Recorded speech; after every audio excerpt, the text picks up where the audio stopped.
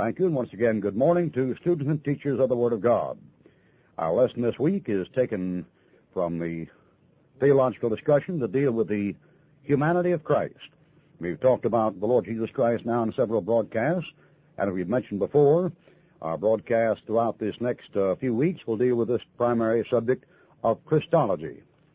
Now, in previous broadcasts, we have discussed thoroughly from the scriptural standpoint the Bible teaching on the relationship of the Son to the Father, the Bible teaching on the deity of the Lord Jesus Christ, and especially the virgin birth of Christ and the prophecies concerning the life of Christ. These subjects all properly belong to that discipline which we call Christology, or the study of Christ in the Scriptures. And as we have said before in these broadcasts, and probably shall have to say many times again, these discussions on the theological seminar of the air are dealing with Bible truth and Bible doctrine where the Bible teaches itself and comments on its own text. Our conviction, of course, is the conviction of Martin Luther that the best commentary on the Scriptures are the Scriptures themselves, and we operate with this viewpoint in mind. The Theological Seminar of the Air is not a partisan broadcast that is designed to convince you of anything, but to give you what the Scriptures say about the Scriptures. And again, there will be no piecemeal effort on the part of the broadcaster or on the part of the station you're listening to try to convince you of the rightness or wrongness of any particular group, for these lessons here will cover hundreds of broadcasts. As a matter of fact, we've just had 12 broadcasts on God the Father and the theology. We've covered here about 8 broadcasts on the Christology. We still have about 30 broadcasts on the subject of Christology, 16 on the subject of pneumatology, 6 on the Bible, 5 series, which will come to 30 minutes apiece, making 10 broadcasts in all, on lessons about man and creation, 16 broadcasts on angelology and demonology, 28 broadcasts on soteriology, and then at least 50 broadcasts on practical Christian living. So the Theological Seminar of the Air is designed to teach you the Word of God in the context of what the Bible says about itself and not what it is presumed to teach. Anybody can go to the Bible and take out 10 verses and print them on a tract to try to prove a certain theological doctrinal viewpoint about something or other. It's a very favorite trick of the various groups to print out a little piece of paper with about 4 or 5 verses on it, trying to prove a doctrinal position. Now, the plan of salvation can certainly be reduced to 3 or 4 verses, provided these verses are in the context in which they appear. But unfortunately, even on this basic subject, on how to be saved, the tracts being published today throughout America have all kinds of foolishness on them. Like, for example, many of these tracts will quote Acts 2:38 as though it had something to do with the plan of salvation, which is the height of folly and the uttermost nonsense in view of what the Bible says about itself. Anybody who read the Bible would know that in Acts 2:38, you're dealing with a Pentecostal message of a circumcised, pork-abstaining, Sabbath-observing, temple-worshiping Jew on a Jewish feast day to Jewish Old Testament people and Jewish Old Testament converts to Judaism who are all pork-abstaining, Sabbath-observing, temple-worshiping Jews. What a God-forsaken place to teach somebody how to get saved. And so in these broadcasts, we are not merely giving you 4 or 5 verses to prove a point.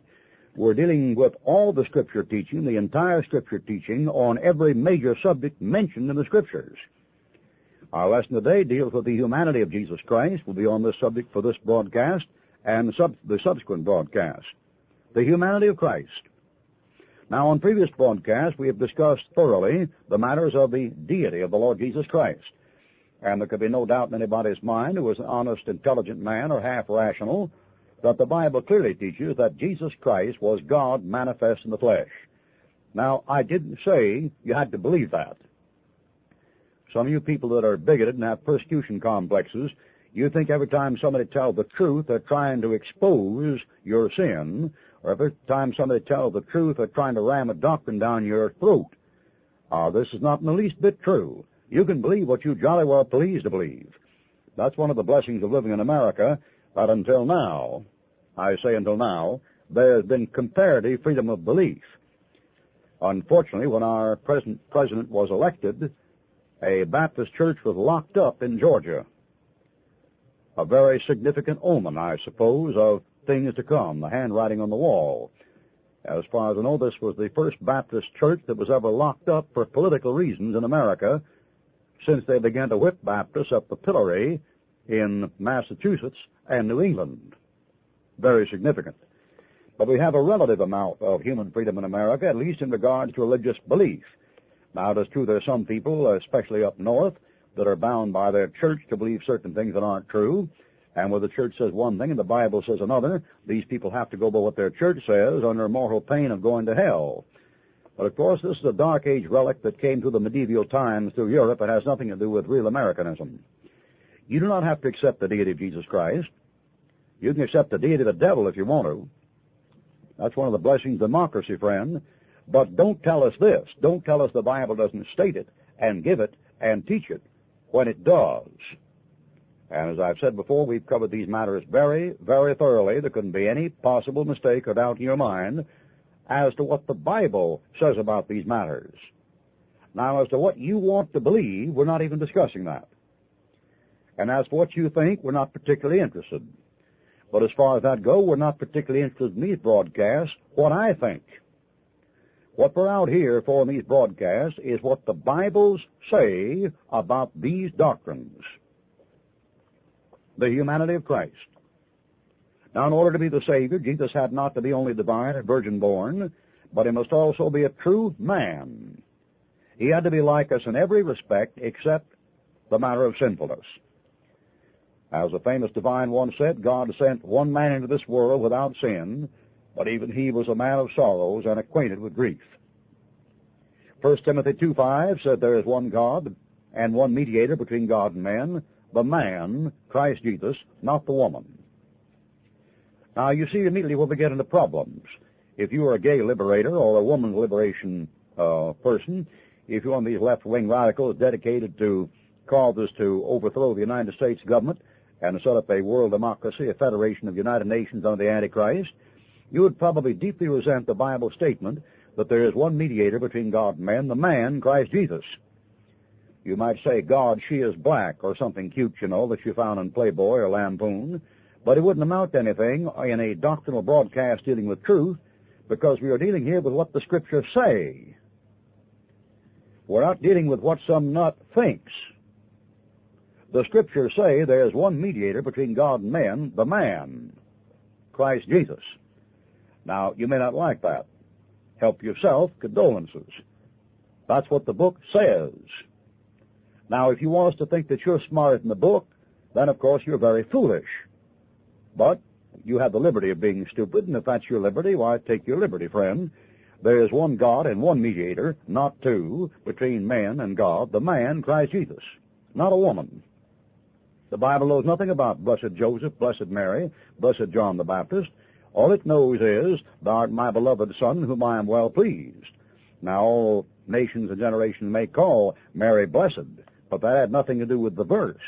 The verse said there is one God, and there is one mediator between God and men, the man, Christ Jesus. Therefore, Jesus had to be made like unto us in order to be, quote, a faithful high priest in things pertaining to God. Hebrews 2:17. The Lord Jesus Christ was born under the law that he might redeem us from the law, according to Galatians 3:13 and Galatians 4, verse 4 and 5. The first Adam brought death, the second Adam, Christ, brought resurrection. 1 Corinthians 15:21-23. So in this lesson, we are going to present some of the proofs of the humanity of the Lord Jesus Christ. Now, first of all, in the Bible, Jesus Christ was given human names. In Matthew 1:21, we read, thou shalt call his name Jesus. That's the name of a man. That's the name of a man. It means Jehovah saves, and it is the name of a man. It's not the name that's applied directly to God the Father. It's a name that's applied to a man, Jesus. 1 Timothy 2:5 said Jesus was the man, Christ Jesus. The phrase Son of Man occurs 77 times in the Gospels.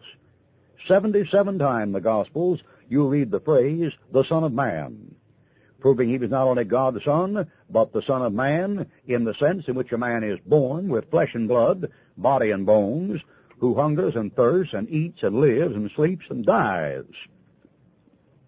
Stephen, just before his death, saw the Lord Jesus Christ in Acts chapter 7, verse 56, and called him the Son of Man. Now, this is the earthly designation of the Lord Jesus Christ in his messianic relationship to the nation of Israel. And careful readers of the New Testament will observe that not once does Paul ever refer to the Lord Jesus Christ as the Son of Man anywhere in a Pauline epistle. His term for Jesus is the Son of God, or the Lord Jesus Christ, or Jesus Christ, or Christ Jesus. But not once in 13 epistles does the Apostle Paul ever refer to the Lord Jesus Christ as the Son of Man. And he gives his reason for doing this in 2 Corinthians, where he clearly states that though we have known Christ after the flesh, yet henceforth know we him no more. The born-again child of God is not occupied with the earthly ministry of a Jewish Messiah to the nation of Israel. The Christian is occupied with a risen Son of God at the right hand of the Father, who indwells his temple, the body of the believer, by the Holy Spirit. Jesus was given human names. Number 2, Jesus had a human ancestry. To get a kitten, you must have cat parents. For Jesus Christ to be a human, he must have a human parent, which he had in the person of his mother, Mary. In Luke 2:7 we read, and Mary brought forth her firstborn son. The other sons, after she gave birth to Jesus Christ, are listed, and their sisters are listed in Mark chapter 6. But the firstborn son was Jesus Christ. In Galatians 4, verse 4, we read, when the fullness of time was come, God sent forth his Son, made of a woman. And hence he's referred to as the seed of the woman in Genesis 3:15. Jesus was born of the seed and lineage of David, according to Acts 13:23, where Luke said, of this man's seed hath God, according to his promise, raised unto Israel a Savior, Jesus. The human name of the human man sent as a Jewish Messiah to the nation of Israel. The genealogy in Matthew 1, verse 1 to 16, traces his ancestry from Abraham to Christ, and the genealogy in Luke chapter 3 traces his ancestry right clean back to Adam himself. In Hebrews 7, verse 14, we read, for it is evident that our Lord sprang out of Judah, of which tribe Moses spake nothing concerning priesthood. He didn't come even from the tribe of Levi to be a Levitical priest. He came from the tribe of Judah as an ordinary Israelite, a human man, born of flesh and bones, body, soul, and spirit, and came and wept, John 11, got thirsty, John 4, got tired, went to sleep in a boat, Mark 14, and eventually died and was buried. How say ye then that he was a spirit? How say ye then that he was a phantom? How say ye then that he was some kind of a spiritual being that floated around and lit on people and left people? He was a man. And nothing could be any clearer than that from the Scripture. In speaking of the humanity of Christ, we observe that Jesus Christ possessed a physical nature. In John 1:4 we read, and the Word was made flesh and dwelt among us. In Hebrews 2:14 we read, for as much then as the children are partakers of flesh and blood, he also himself likewise took part of the same, flesh and blood. Did you get that? To not confess that Jesus Christ is a man is a mark of Antichrist, according to 1 John 4:3. And the early Gnostic heretics in the church in the 1st and 2nd centuries, who thought that all matter was evil, and therefore Christ could not have had a physical body, but only a spiritual body, those demon-possessed agnostics who thought that everything that's spiritual was good, even the demons. Oh, yes, there's plenty they're not going to teach you in college, son, especially a Christian college. Those people who profess that meet the requirements of 1 John 4:3 that says, quote, and every spirit that confesseth not that Jesus Christ has come in the flesh is not of God, and this is that spirit of Antichrist. To test a demon-possessed person, ask this question, has Jesus Christ come in the flesh? And they will answer with an emphatic no. The mark of the demonism in the New Testament and later is they will not confess that Jesus Christ was God manifested in the flesh. Now, do you know why this is so interesting? It's because this verse has been meddled with in all the new Bibles, and then the fact that God has been manifest in the flesh has been altered in all the new Bibles in 1 Timothy 3, verse 16. Now, I'm going to say that again. I know many of you narrow-minded people are not broad-minded enough to search the truth and test both sides of a thing, and your prejudice, which assume that because you've had 20 years of education you're intelligent, you'll often fail to check facts. I would suggest that you take any translation in the market and look at 1 Timothy 3:16. And if your Bible does not say there that God was manifest in the flesh, you have picked up a Bible that 1 John 4:3 said was written by a demon. Now, I know that's very hard for some of you people who've been misled and deceived by foolishness and nonsense, especially by preachers and teachers and educators and things. But did you know sometimes an objective look at scientific fact that could hold up in a courtroom will sometimes straighten out a lot of nonsense for you? 1 John 4:3 says, every spirit that confesseth not that Jesus Christ is come in the flesh is not of God, and this is the spirit of Antichrist. Now, the one verse that's been attacked in every Bible in the market is 1 Timothy 3:16. And 1 Timothy 3:16 says that God was manifest in the flesh. And if your Bible doesn't say that, you have an Antichrist Bible for a Laodicean church period, no matter what fundamentalist recommended the trash to you. I mean, you know, anything for a buck these days. In further speaking of the humanity of Jesus Christ, we notice that Jesus was subject to the laws of human development. That is, he grew. Now, nobody would be so unwise or so foolish as to think that God grows. I am the Lord, I change not, the Lord says to the nation of Israel. Therefore, you sons of Jacob are not consumed. God is a spirit. They that worship him must worship him in the spirit and in truth. And God is spirit. That is, essential constitution of nature is spirit. God is spirit. And, of course, the King James reading is correct when it says God is a spirit, in distinction from other spirits. To say that God is spirit alone is not to tell entirely the truth. After all, the devil is spirit too, and so are angels. Are they not ministering spirits sent forth to minister to them and shall be heirs of salvation? So if you have a Bible that reads that God is spirit instead of God is a spirit in John 4, you also have some more Antichrist trash that's being raised up for the last days to get the ecumenical magpie nest together. Well, Jesus grew. God doesn't grow. If he grew, then he was human. In Luke 2:40, we read, and the child grew and waxed strong in spirit. He asked questions. Do you think God has to ask any questions? In Luke 2:4-6, we read, it came to pass after 3 days, they found him in the temple, sitting in the midst of the doctors, both hearing them and asking them questions. That isn't all. The Bible says Jesus Christ increased in wisdom. In Luke 2:52, we read, and Jesus increased in wisdom and stature. He learned obedience. In Hebrews 5:8, though he, Jesus, were a son, yet learned he obedience by the things which he suffered. Now, you tell me how God can learn anything. Would you tell me that? Why, of course, God can't learn anything. In our lessons on theology proper and dealing with the attributes of God, especially the incommunicable attributes, we learn that God was not only omnipotent and omnipresent, but omniscient. God knows everything. The eye of the Lord everywhere, beholding the good and evil. There's no secret thing. There's no cover of darkness where the workers of iniquity may hide themselves.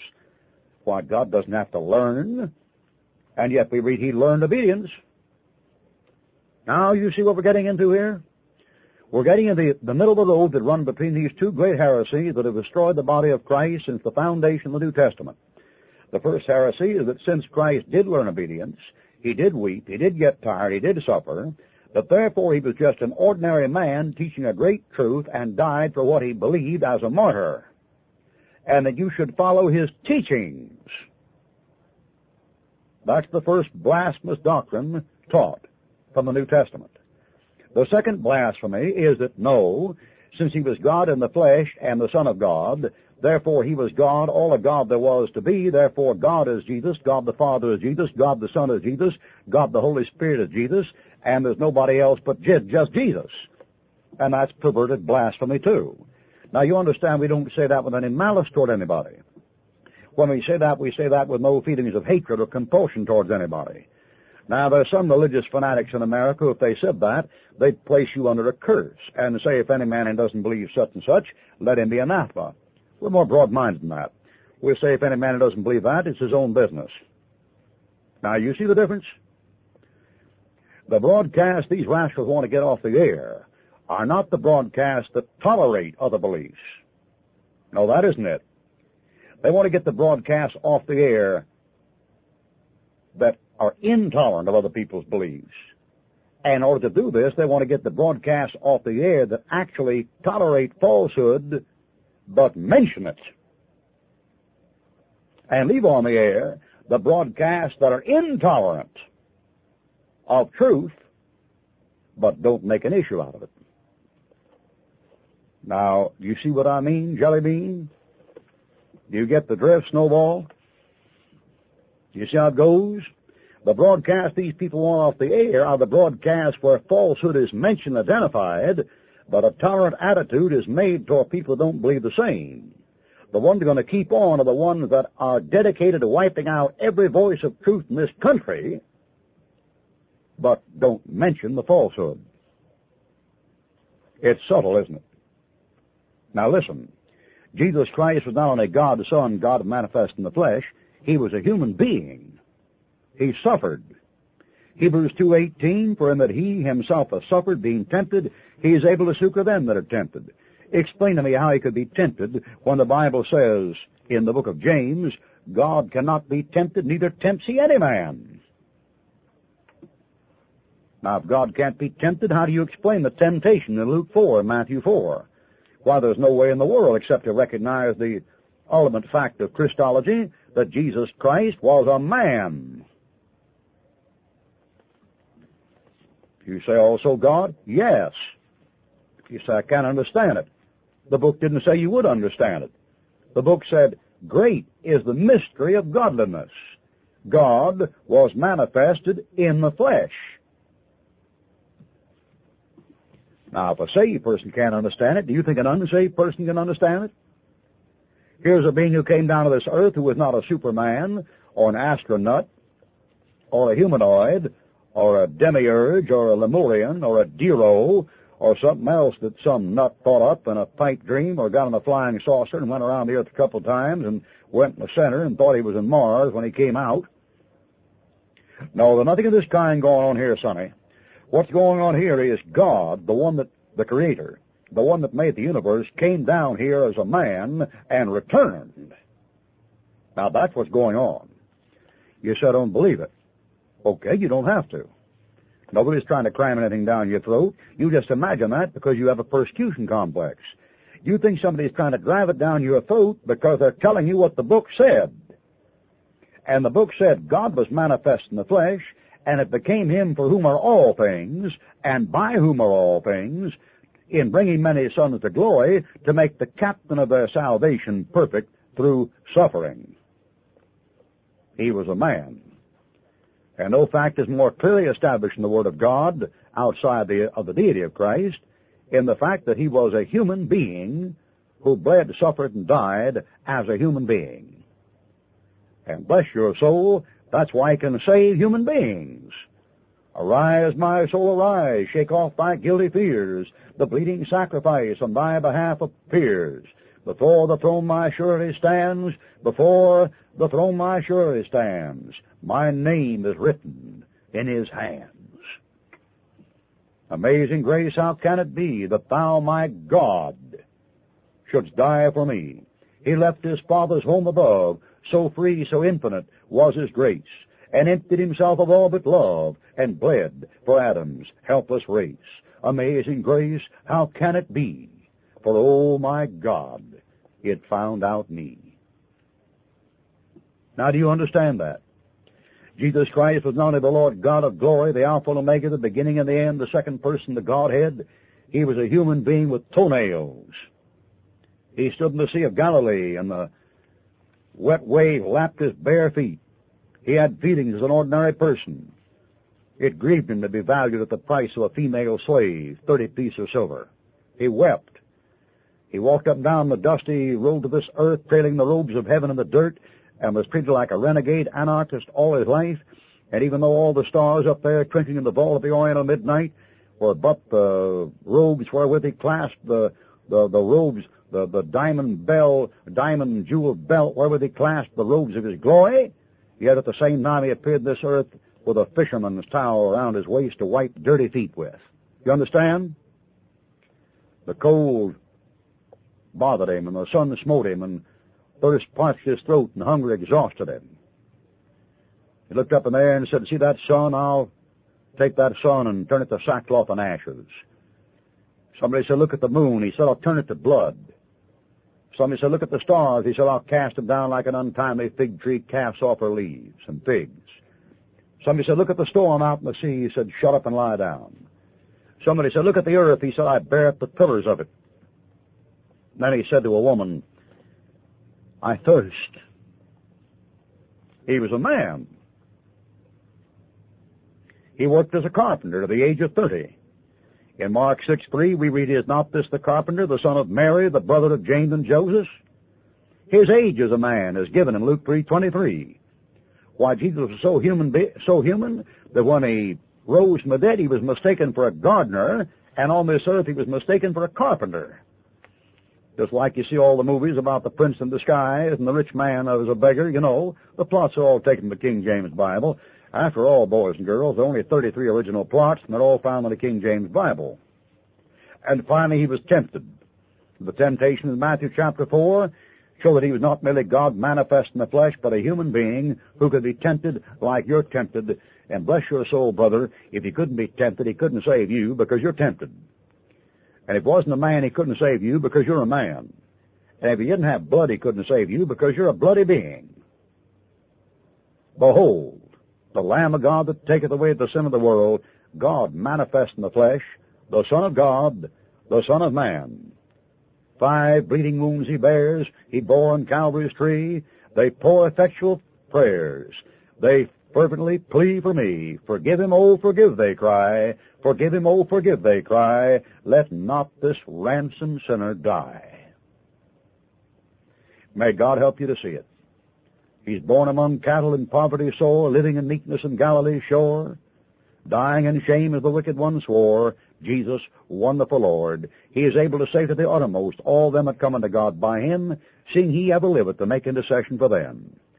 May it be your joy and happiness today to trust him as your own personal, risen, living Savior. May the Lord bless you, and good day.